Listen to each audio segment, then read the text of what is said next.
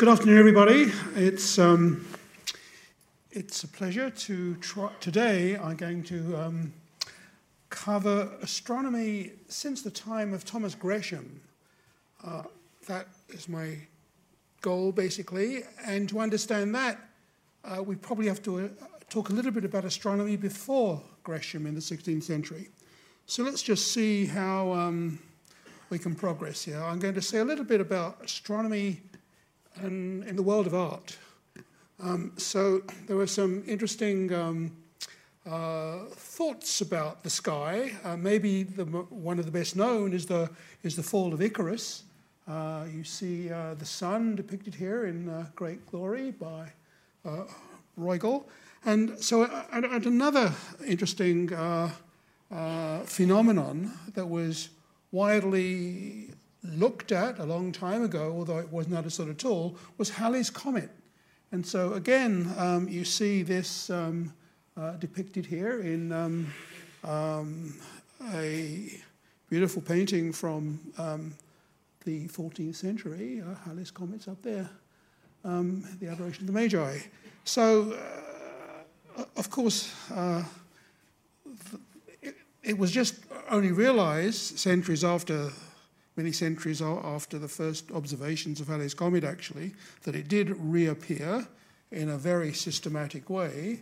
And in Oxford, here is Halley's Observatory. Pretty crude. It's this room at the top of a house now used for student lodging in Oxford. And this is a medal, but you basically get the general idea of a comet, and Halley, of course, realized that it was going to, and he predicted when it would be seen next, and had found various historic evidences for the comet. Okay, so that, again, was a realization that there was some interesting irregularity in the sky that had not been known before. So art has also heavily leaned on astronomy and our understanding of the cosmos. Maybe the most mysterious part of the universe is the dark matter, which is most of it. It's a substance that we know is there from measuring its gravitational influence on stars, but we have no idea what it is, and it's inspired many artists, modern artists. These are just a couple of depictions of cold dark matter as viewed in the modern art world. Okay, so in here you see, it's interesting actually, in this one on the right, where you see art with showing many different frames, but the content of every one is black. In some sense, that's actually a theme of how we think about dark matter in the universe. It's in many different types of galaxies. They look very different, but it's in many, many places throughout the universe. And we're trying hard to understand it, but haven't got there yet. So again, to come back to not art this time, but one of the most beautiful images, I think, has been taken in astronomy. This is Earthrise on the moon, taken by a lunar experiment. The original version of this was done on the Apollo program, but this is a more recent probe with an amazingly beautiful vision of Earthrise from the surface of the moon. And of course, this will be the goal of one of the main goals of future space tourism. We all expect, we're looking forward now in maybe 20 or 30 years to having visits to the moon, around the moon. And this will be one of the great things, no doubt, one would want to see. That would be quite amazing. Okay, now let me take you back to the beginning of astronomy, the very first thinking about it, and how much things changed around the time that Thomas Gresham became interested in developing the public knowledge behind astronomy and many other things. So this shows you the original hypothesis about the motions of the planets, basically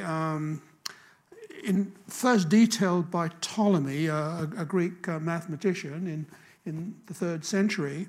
And what he realized is that when you look at the planets, because the inner planets are moving faster than the outer ones, they're close to the sun, more gravity, they overtake them and appear to go forwards and backwards at certain times. And so these retrograde motions of the planets have to be explained. And at the time of Ptolemy, there was a very strong prejudice that the only natural motions in the universe had to be in circles.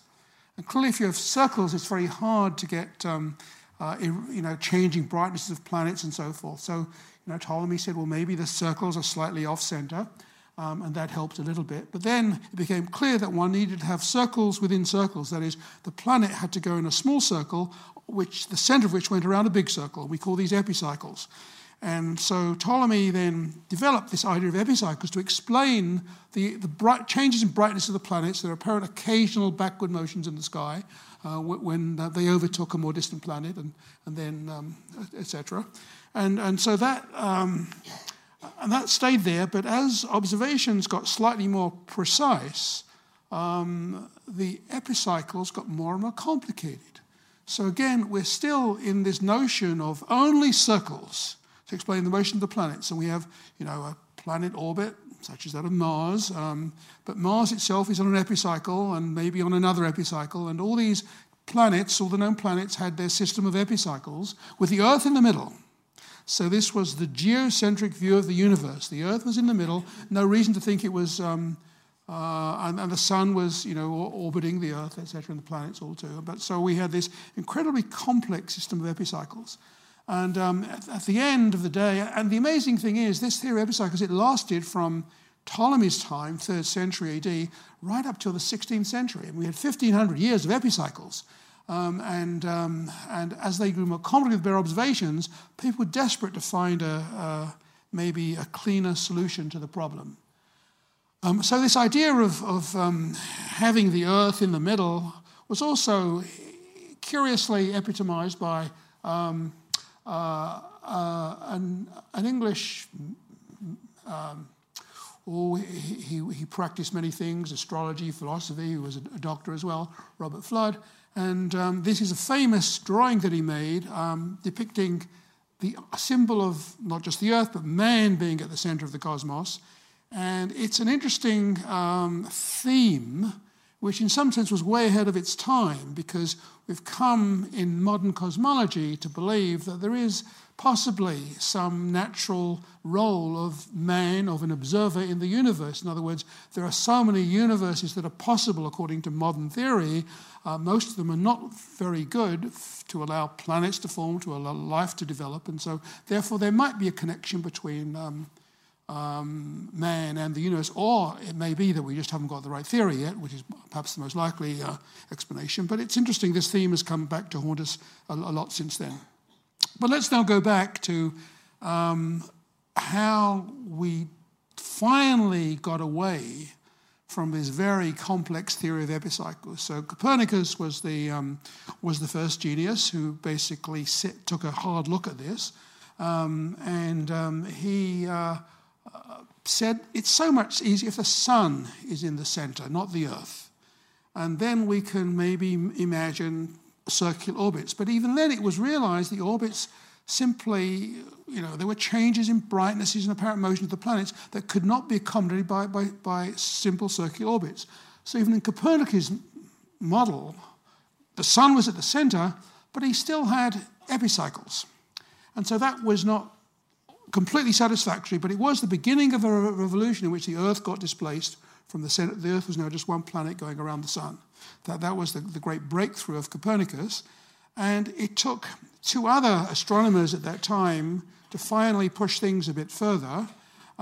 First, there was Tycho Brahe, who was the first person to realize that there were phenomena in the sky that were truly very distant. I mean, again, another tradition of Greek astronomy was the heavens were perfect, no changes. This was Aristotle's grand view of the universe. And Brahe really showed this could not be right because he saw exploding stars, what we call them supernovae now, and comets, and was able to argue they had to be very distant indeed, and that therefore there were changes in the sky.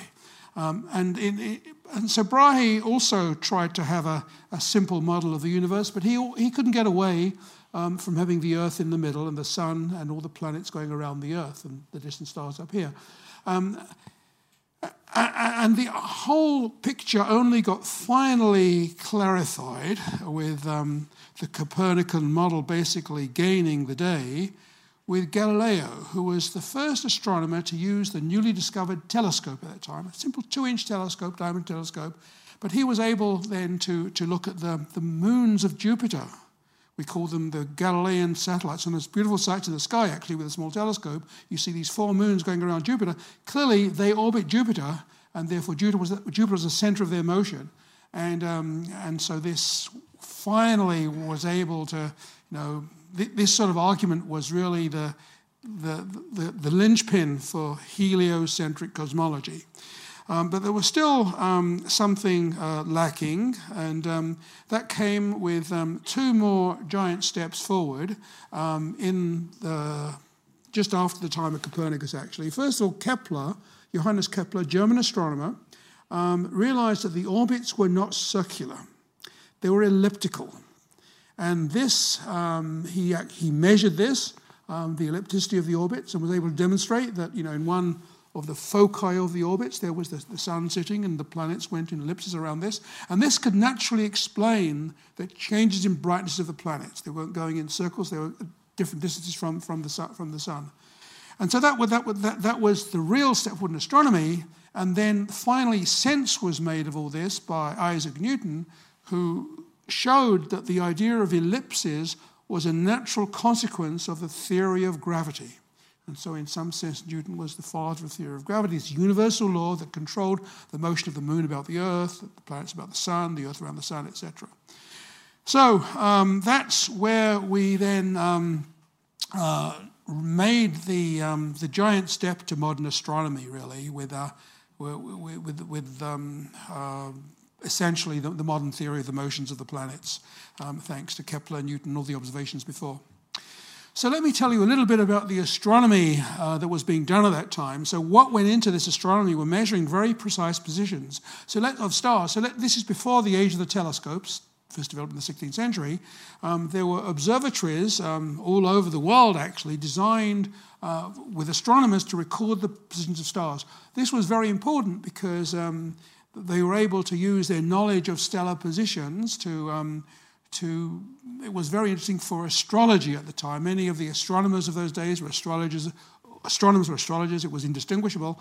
And one of the great things they were able to predict, for example, going back even earlier than the Greeks, was by many of these observations of stars and records of the exact displacements of stars over time and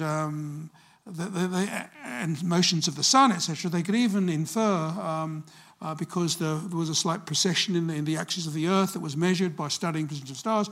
And so they could actually predict eclipses. That was one of the great discoveries. And if you could predict an eclipse of the sun, that was an incredibly powerful thing a long time ago for astronomers to suddenly say the sky would go dark for a certain hour. This was immense power. And so astronomers certainly had a very privileged role in society. And this shows you some of the observatories. There's the oldest one, actually, that is still more or less in existence, is in Korea, actually, built in the 17th century. Here's one from Chichen Itza, the main observatory. And again, these were just used to record positions of stars, basically, looking through these, and in China. And there are slightly more modern versions of these too. This is a famous one which many may have seen in Jaipur, where again these various devices were used to note positions of stars in the sky and chart out the motions of the planets, etc. And so this was how astronomy got to be precise. Before you really used telescopes.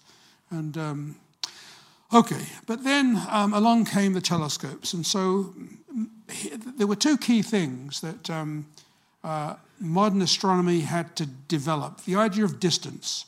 They had to show that stars were truly very, very far away. Now, as the Earth goes around the sun, you change your position, and so if the star is not that far away, its apparent position will change. We call this parallax. right? You look at it from different perspectives. But if the star is truly distant, okay, then the parallax gets smaller and smaller. And so if you can measure this parallax, then just from your baseline, the Earth's orbit around the sun, just as you do in architecture to measure, you can measure mountain heights or skyscrapers, whatever, by parallax as well. Same idea is used to measure chart stars. And Friedrich Bessel, German astronomer, was the first to do this. And he chose a star that was about 10 light years away and deduced that distance, 10 light years, because it displaced its position by a small amount over the course of 12 months. Okay, over the course of the year. So that began our real understanding that stars were truly distant, and there had to be some phenomenal scale associated with the distant stars that we could only discover later, really, as we built bigger and bigger telescopes. And so the ultimate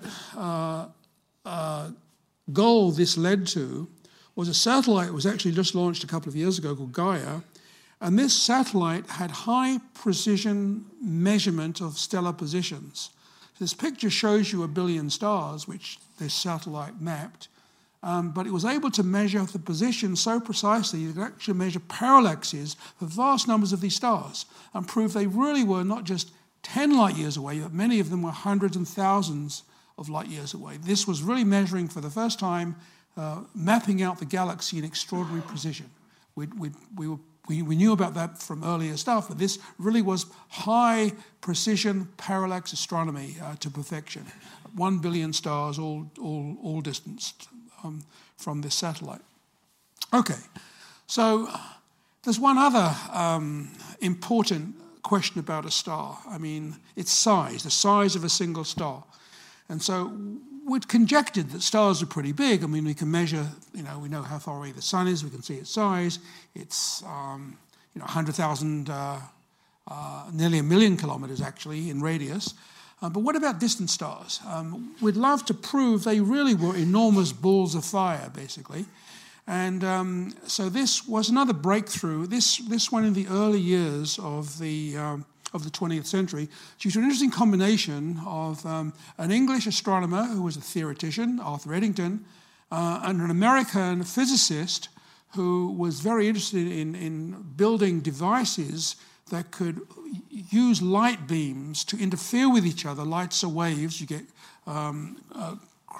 peaks and troughs in the light beams, and if two different light beams can actually interfere and give you an intensity increase, then you can use that to measure the size of the system from which they're coming, essentially the radius of a star. And so Michelson chose a nearby star. This is a picture of Betelgeuse, it's a beautiful star. It's an Orion. It's the bottom right-hand star in Orion. It's a red giant star. We've inferred for a long time it's very big, but to actually directly measure the size for the first time was a great achievement. And that was done in 1920, actually, thanks to the calculations of Arthur Eddington, in which he actually figured this out, how big the size had to be, and that it was feasible for Michelson's experiment to measure it. And this shows you the experiment that he built.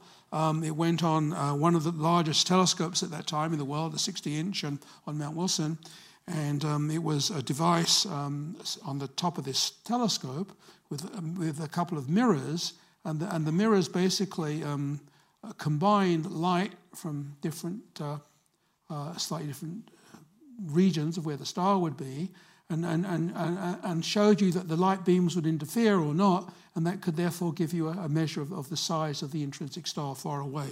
And so that was a great breakthrough that was made in 1920 or thereabouts. Okay, and this, of course, did get immense headlines at the time. This is the New York Times from 1920. You could see a giant star equal to 27 million suns like ours was the headline. So it was a great achievement to finally prove that stars were intrinsically huge things. And of course, the fate of the sun will be, to become a red giant, just like Betelgeuse. And it will become so big that the sun will swell from its 1 million kilometers up to maybe 1,000 times bigger, or 100,000 times bigger, and completely overtake the orbit of the Earth, and the Earth will be burnt to a crisp.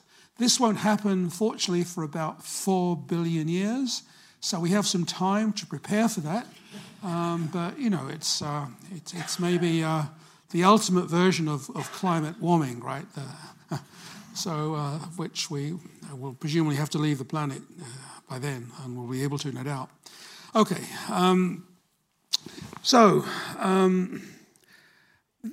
Let me just tell you another historical development in astronomy that's fascinating when you look back at it. So there was a big debate that went on in the 20th century, the early years, as to whether it was more important to do detailed observations in surveys of counting many stars with smallish telescopes, because you could do accurate work with those, or whether you should put and hire people to do this work, or whether you should try to look for a genius who would make use of a really big telescope and look further than anyone else. And so it was the question of, you know, do you do your work collectively, or do you foster the environment for an individual to make a huge step forward?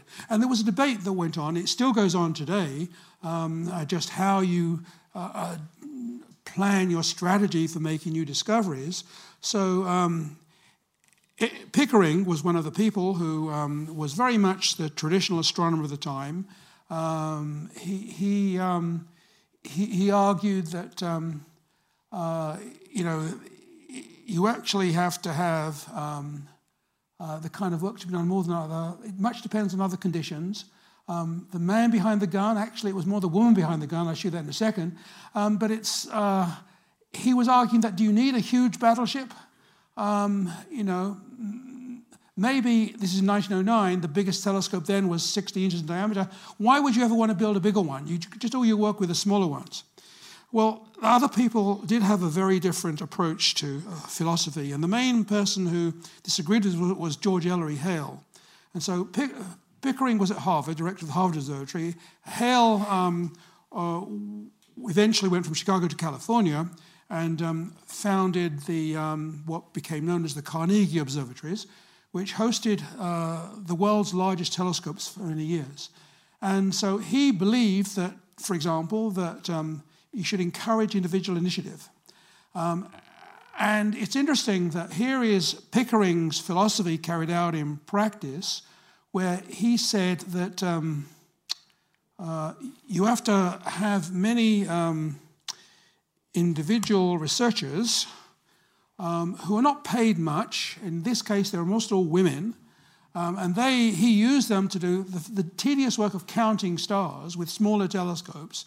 And he was able, therefore, to set out the scale of the galaxy, etc., etc.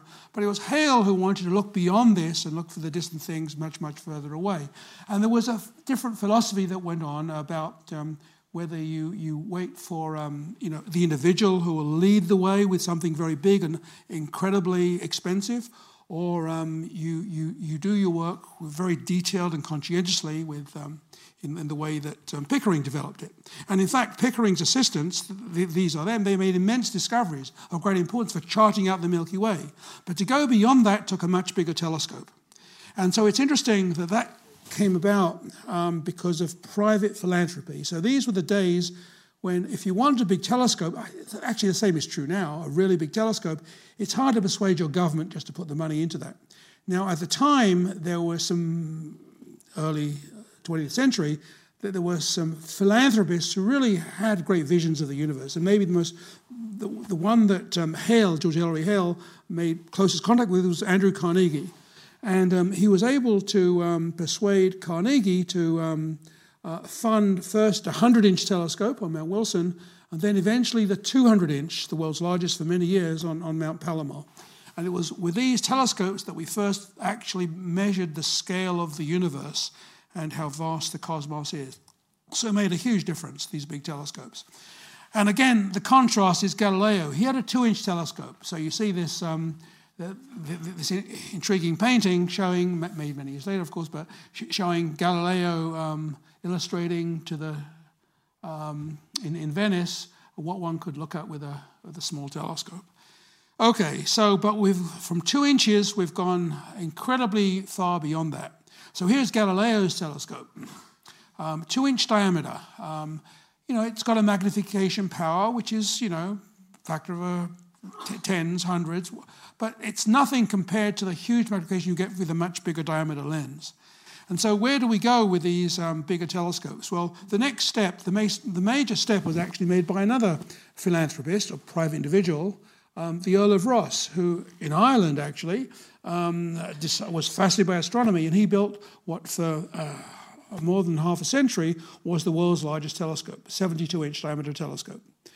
Then on Mount Wilson, they soon were able to in the 20th century, were able to go beyond this, 100-inch, then the 200-inch in 1949. And the latest developments are the following, that we're now getting beyond the ability of telescopes that are just meters across, 3 meters, 5 meters, to telescopes now that are many more meters. So the largest one in the world will be either 30 meters or 39 meters. There are two different projects, actually. The 30-meter telescope is an American project, again, partly financed privately through the Moore Foundation, but partly by many countries involved as well. And that has been struggling to get started on Mauna Kea because of resistance from the local inhabitants. Mauna Kea, this volcano with a site with many, many telescopes actually is partly a sacred site. But finally, they seem to have overcome the resistance, which consider people lying down in the road to stop construction trucks getting up to the top. Anyway, all that seems to have been resolved with various court cases, etc. And so that is on track now to be built 30 meters across in 2027. Meanwhile, in Europe, this one is purely European funded. It's one of the big advantages of being in Europe, of course, that we have so many countries there that can put vast amounts of money into science. And the Europeans are building a 39-meter telescope, and the UK is part of this project, to be completed in 2025 on a high peak at the Atacama Desert, some 17,000 feet altitude, actually, in Chile.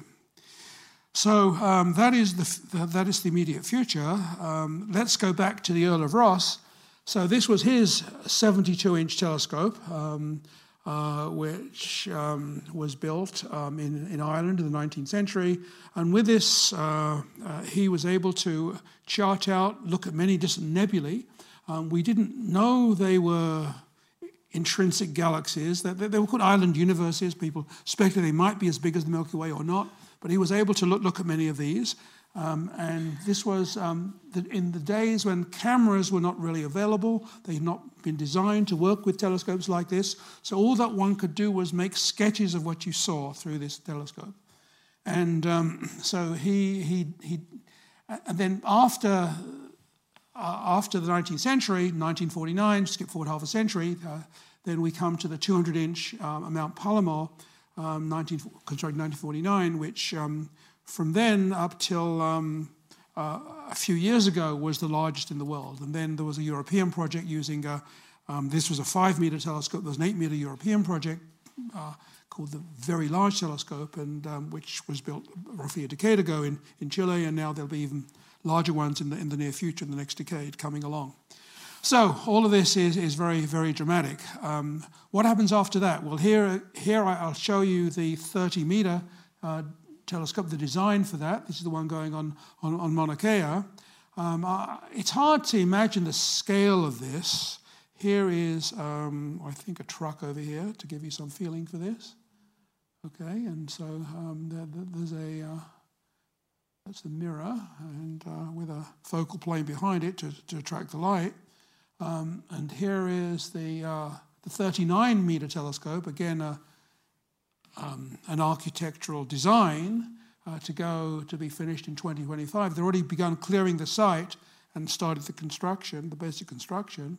And again, you have to just try to get some feeling for the human scale relative to that. Okay, so.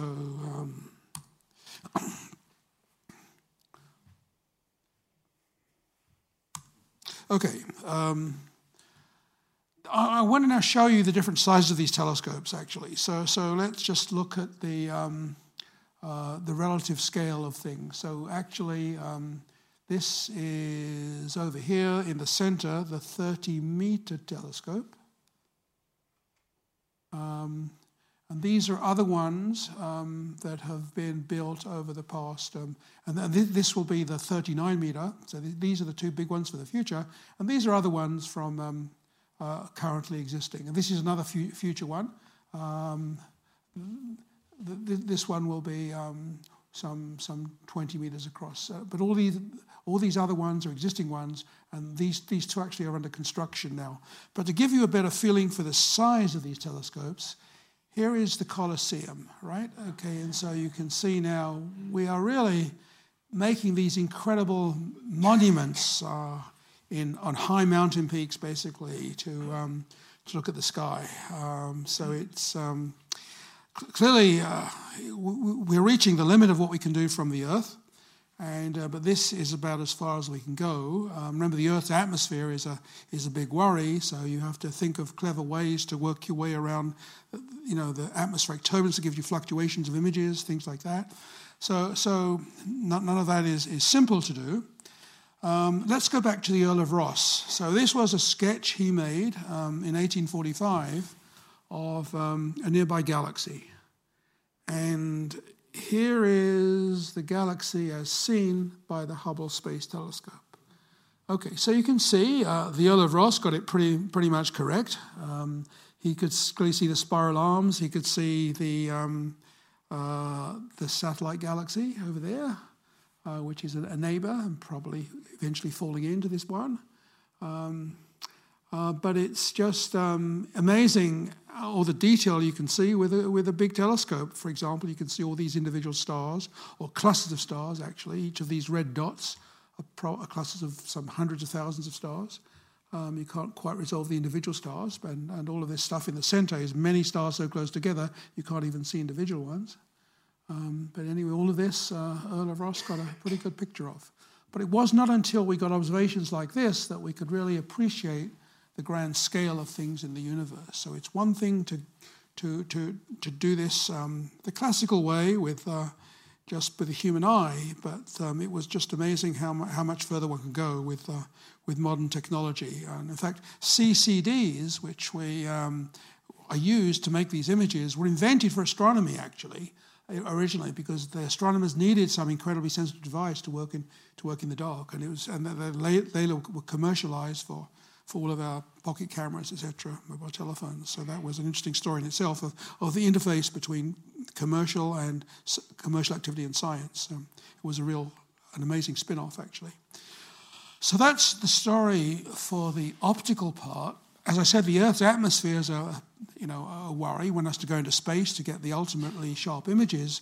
But one other thing you can do from the Earth is do radio astronomy. So it turns out that we're biased with the human eye. We see, at a certain narrow range of wavelengths, but objects in the universe don't have this bias. So they actually emit light, radio waves.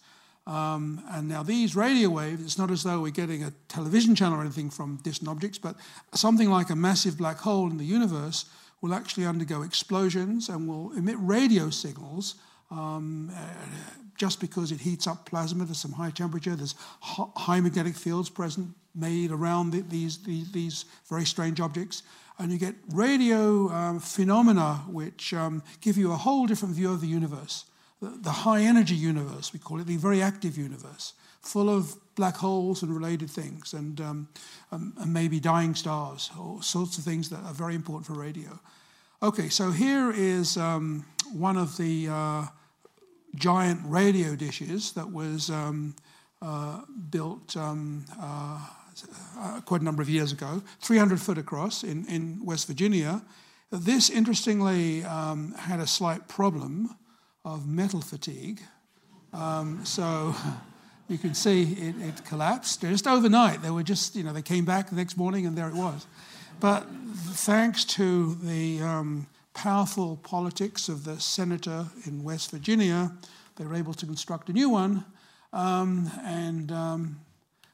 within a decade or so, and this is the current 300-foot diameter greenback radio telescope used for mapping the sky and getting radio waves, focusing them with its curvature and studying what the radio universe is made of. Well, the bigger the telescope, the more resolving power you have. So why would you stop at 300 meters? Apart from metal fatigue, okay? But how do you get around metal fatigue? Well, there's a very clever approach to that. You go to a huge crater, okay? And in the crater, a natural crater on the Earth, you can lay out your radio telescope. And so this has been done in Puerto Rico, Arecibo, Puerto Rico. And so this is 300 meters now. The first one was 300 feet. This is 3 times larger. The greenback one would be roughly this size. 300 meters, and there are cables that span the focal point. It's over here. This is where you put the camera, the receiver, to see the radio waves focused. So that's, and although obviously the crater, you can't steer the crater, what you can do is you can juggle the focal plane a little bit, but as the Earth goes around the sky, then you see different bits of the sky. So basically that's how you do radio astronomy with such big non-movable dishes. The ones I showed you before were steerable radio dishes, this one is not. So that currently has been superseded by this telescope in China, just finished a couple of years ago, and this one is 500 meters across. So it's, again, a similar idea. They've covered the basis of this crater with metal plates, and this gives you a huge receiver, and they have these system pylons with cables which suspend a focal, the receivers in the center to collect all the information from that. So that is where things are going in this field. In space, we have a whole other approach. Okay, here it's not so much size that counts, but it's the ability to go into distant parts of space away from the Earth, so you can reduce the light from the Earth and get a very dark sky. There's no Earth's atmosphere, so you don't have the twinkling of stars. So this is great for doing astronomy. And not only optical astronomy, but it's also a fact that X-rays, I mentioned the radio universe, radio waves get to the Earth, but X-rays do not. They're blocked by the Earth's atmosphere, fortunately for us, but there are many X-rays coming from space, from the sun, for example, from many stars, and from many of these black holes that do violent things, violent explosions. They're a very important part of the universe. We have one big black hole at the center of the Milky Way, for example, weighs something like 1 million times the mass of the sun, and there are other galaxies with similar ones to them, even bigger ones. And they emit X-rays in profusion, and we can only study them by going into space, okay, because there's no atmosphere to block them from us. So that's the motivation behind developing telescopes in space. First, the Hubble telescope, which looks in the optical and the ultraviolet, a little bit in the infrared, has been going now for nearly 30 years, actually. And it's just a 2-meter telescope, rather small, but because of the incredible clear visibility in space, it has given us these beautiful images. I showed you one of the Whirlpool galaxy just now. Okay, one can also look for infrared. Again, infrared light is mostly blocked, again, by the Earth's atmosphere, by water vapor. It absorbs infrared from far away. That, in fact, is the cause of the greenhouse effect. The Earth's atmosphere actually will absorb infrared and lead to a slightly more warmer climate on the Earth. But the infrared, if you like to say, you have to go to space for. So you have to go above the atmosphere. And so here's one telescope, which is 3.5 meters, launched 2009, no longer working now, but it worked for nearly a decade, taking beautiful infrared images of the sky. And then X-ray telescopes. We're in this new era now where we look for X-rays in space. And so this one is just a meter or so across, but it's enough to give you this view of the sky unparalleled that you can't see from the Earth. And by a clever technology, you can even focus the X-rays and make images of X-ray objects, X-ray nebulae, X-ray explosions that are as good as optical images in terms of their resolution and their clarity. And so we're learning much about the building blocks of the universe far away from all these wonderful types of telescopes. So the conclusion recently of a lot of this was to go to a part of the universe nearby where it's even darker than anywhere in space, actually, from certain points of view. And this is the far side of the moon. So why would you want to go to the far side of the moon? It turns out that radio waves of very, very low frequency are an interesting way to study the dark ages of the universe. Why the dark ages? Well, that's before there were any galaxies, before there were any stars. And the problem with studying this epoch of the past is that the radio waves are so stretched out, they go to very, very low frequency, and these also are blocked on the Earth. They don't get through to the Earth's observatories very well. And in space, just going anywhere in space is not necessarily the best thing to do, because the Earth is a huge transmitter of radio waves, thanks to all our TV stations, whatever. But if you go to the far side of the moon, there you're blocked completely from the Earth. And that is potentially a wonderful site to study the dark ages from. So the pioneer in this field is the Chinese Space Agency, and just a month ago they launched a probe that is now sitting on the far side of the moon, the first ever probe to land on the far side of the moon. And you can see these radio antennae. That is this low frequency telescope that will be taking data from the distant universes and trying to study what happened before there were any structures. The Chinese did this particular project in a great hurry. It turns out that their system in this construction they landed was not engineered to give you really, really low radio backgrounds. But this was a pilot version, and they're hoping now in the next few years to launch much more sophisticated versions of these telescopes to maybe orbit the moon and land on the far side, etc., to do this search. And I'm sure other countries will be doing that too as well in the not too distant future as well. But that's one future for a whole new type of astronomy. Okay, so now let's go back to another type of astronomy, which is sort of mind-blowing, really.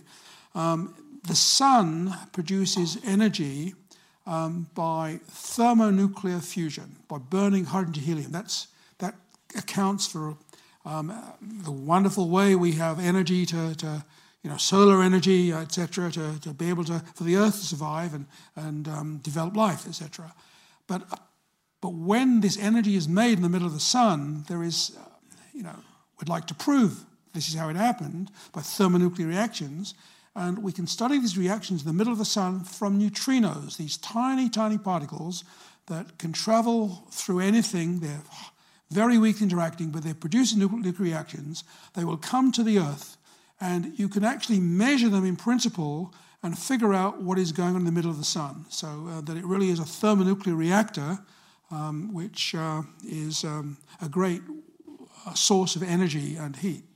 And so here's an example of such a neutrino telescope. So it's a huge cavern under a mountain, a disused Japanese mine, filled with highly purified water, about 10 meters or so above the surface. And you can see the engineers are going around inspecting all the phototubes, which are above there. And so these are phototubes designed to look for light flashes that are produced when neutrinos from the sun interact with the water and give you very tiny light flashes that last a nanosecond. But this happens because the sun has so many neutrinos. It's a rare event, but every now and then they should see something. And what is fascinating is this. We know these neutrinos are produced in the Earth's atmosphere, right? So they come from, let's say, cosmic rays. But those come from above. But if you can look from below, things coming through the Earth, then only the sun could have produced those. The Earth's atmosphere would not be making those. And the sun makes them because the sun's neutrinos hit the Earth's rock, and they produce particles which can give you light flashes in the water.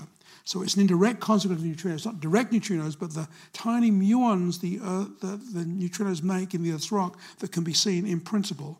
And so that's one experiment. Here's another one that does the same thing. And this one is in an even more exotic place. It's at the South Pole. And at the South Pole, they've managed to drill, using hot water, strings of electrically connected phototubes, which are spaced, to be hundreds of meters or more apart, to instrument basically a whole kilometer of ice. You have to go very, very deep because you want to be very, very dark, Okay, and they basically, to give you some feeling for the scale of this, this is the scale of the Eiffel Tower over there, and on the right. And so we're talking now about something that's about 2.5 kilometers basically. And in this video on the right, you can see how they can use this as a telescope, because the neutrinos, basically, if they come from some point in the sky, from the sun, for example, they traverse these strings at slightly different angles, so you can infer the direction they're coming from. And so this really is a gigantic telescope. By looking underground, deep down, you can actually, in principle, see the sun produce neutrinos, which hit the Earth, create muons, which give you these tiny light flashes, which are registered by these phototubes. So it's, again, mind-blowing astronomy, and it's a kilometer-sized telescope, basically, designed to look for neutrinos from the sun, and eventually from black holes in the universe, from other things out there too. But the sun is the nearest and brightest source to start with. Okay, and just continuing with this theme of interesting things out there in the universe, I mentioned cosmic rays, right? So cosmic rays are particles which are like protons, basically, but produced at really high energy in explosions in the universe, probably by massive black holes. And so we're bombarded by cosmic rays on the Earth. Again, the Earth's atmosphere basically protects us from these. If you live at high altitude or fly a lot, you'll get a little more bombardment by cosmic rays. It won't be fatal. It won't even be dangerous. It's only when you go into space for a long time that cosmic ray bombardment is thought to be a serious issue. If you were to spend 9 months in a rocket ship going to Mars, it's been predicted that by the time your astronauts got there, they'll be riddled with cancer, they'll be half blind, etc., because of cosmic ray bombardment. And you couldn't put enough lead around that rocket ship to shield you properly because it would be so heavy. So that's a big problem for the future in exploration of Mars. Anyway, to come back to the Earth, then we can detect these cosmic rays by a very clever trick, because they hit the Earth's atmosphere and they disintegrate. And basically they give you what is called an air shower of many low-energy cosmic rays that give you light flashes, again, in the Earth's atmosphere from decaying particles. So we're looking for these air showers, which last nanoseconds too. You can basically try to figure out how many cosmic rays are hitting the Earth's atmosphere. And so we're beginning to do some of that. So this shows you what an air shower is. You have some event coming in at the top, a high-energy cosmic ray, triggering lots of other interactions, and then each of these interactions will produce a slight flash of light, and you can map them out by having many telescopes. So these are weird telescopes. Again, these are tanks of highly purified water, okay, which are used, again, to detect these light flashes, as in the other experiments I showed you. And in this case, they're spread over a huge area in the Argentinian Pampas for the world's largest high-energy cosmic ray telescope. And so we're now discussing something like 1,600 of these tanks, each one with 60,000 gallons of purified water spread over 1,200 miles, each 1.5 kilometers apart. And they are basically monitoring. You need a huge area because there are so few of these particles, and the air showers spread out over a large area. So that's how you see them. We're learning all about the cosmic rays out there in the universe. And again, this is like a telescope, because you can see where these are coming from in the sky once you start seeing them. We're still beginning to do that now, but this is one of another most amazing telescopes. Okay, so let me now end with telling you another interesting goal for telescopes. That is the search for life in the universe. So the person who had an immense impact on this field was a wealthy Bostonian called Percival Lowell, who went on to found his own observatory in Arizona. And again, this was the days before you had cameras, really, very effective ones anyway. And he was able to, and he looked at Mars. And he made sketches of what he saw on Mars. And what he sketched were, this is one of his diagrams. And so these are the canals on Mars that he thought he saw. Now, partly this was a misinterpretation of an Italian astronomer called Schiaparelli, who talked about canali on Mars, but in translation, the word canali in Italian, I am told, does not directly mean canals. It just means channels, okay? But you can reinterpret it as canals, and this is what Lowell did, and went on to draw his own maps of the canals he thought he saw on Mars. And so this was thought to be a huge canal network, according to Lowell. And he went on to write articles in the early years of the 20th century. This is from New York Times, 1907. Mars is inhabited, says Professor Lowell, the abode of intelligent constructed life, based on these canals. And he went on to observe them, and amazingly, there were even changes in the canals that he thought he saw from one year to the next. This was another headline from the New York Times. Martians built 2 immense canals in 2 years. Okay, so, this is the Italian who discovered these canali in the first place, Schiaparelli. So, of course, we know this is all wrong, right? Why do we know this? Well, here are the modern pictures of Mars. Okay, so you can see there are funny markings on the surface of Mars, which, especially if your eyesight is not perfect, maybe, or with a bit of imagination, maybe you can start drawing canals. And certainly, when we have these beautiful images now from the Mars, one of the Mars missions, you can see it's a rocky landscape with no particular evidence of any, anything not just totally natural on there. However, this is, where we are with Mars, but why not? Mars is a pretty dead planet. Maybe if we dig deep on Mars, we might find something interesting. That's one of the goals of future exploration on the surface. It's pretty arid, maybe with ice caps at the North Pole, but not much more. But we would like to do a little better. And so I'm going to end by telling you about one of the most amazing future projects, which is actually to try to image distant planets. So to take images of them, so not just planets in the solar system now, but planets around nearby stars. And if you can image enough of these distant planets, we call them exoplanets, then maybe at night you'd see the cities light up or something, if there were cities, right, that sort of thing. Or look for evidence of anything interesting that might, go beyond Lowell's canals on Mars. So this is a project that totally futuristic, but it's a sort of direction that we need to go in if we ever want to do this. You go to a crater on the moon, and so you choose a crater near the South Pole or the North Pole. There are many craters in the South Pole, because near the poles, the sun never gets very high above the sky or very low. So it's always temperate climate. If you're near the equator of the moon, it gets incredibly hot midday, incredibly cold at night. But near the equator, it's much more moderate. And there are these craters, enormous craters actually, which are perpetually dark. They're so deep, and because they're near the poles of the moon, the sun never gets high enough to light them up. So they're great places to put your telescopes, especially when looking in the infrared.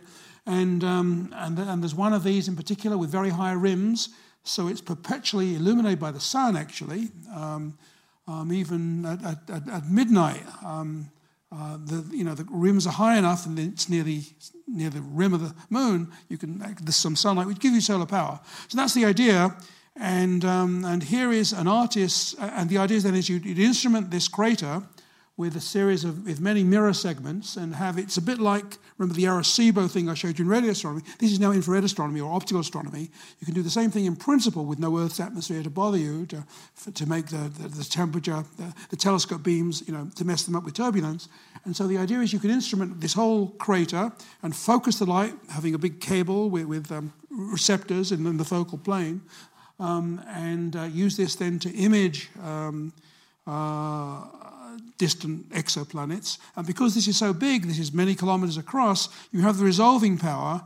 And so this is the hope, and then artist's conception. You can go to, let's say, a wonderful system like TRAPPIST-1, discovered in the past couple of years, which has a whole number of planets orbiting it, and that'd be a great place to do imaging. This is the quality of the image that, in principle, this telescope could get. And it's 40 light years away, and there are enough of these exoplanets within that distance to give us an interesting, goal to search for.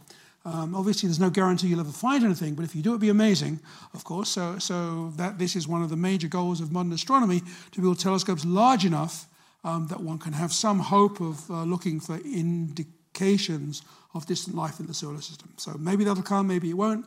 If we find nothing, that'll be amazing too, if you look at enough planets. So either way, we can't lose, and it's a great focus of modern astronomy. So thank you.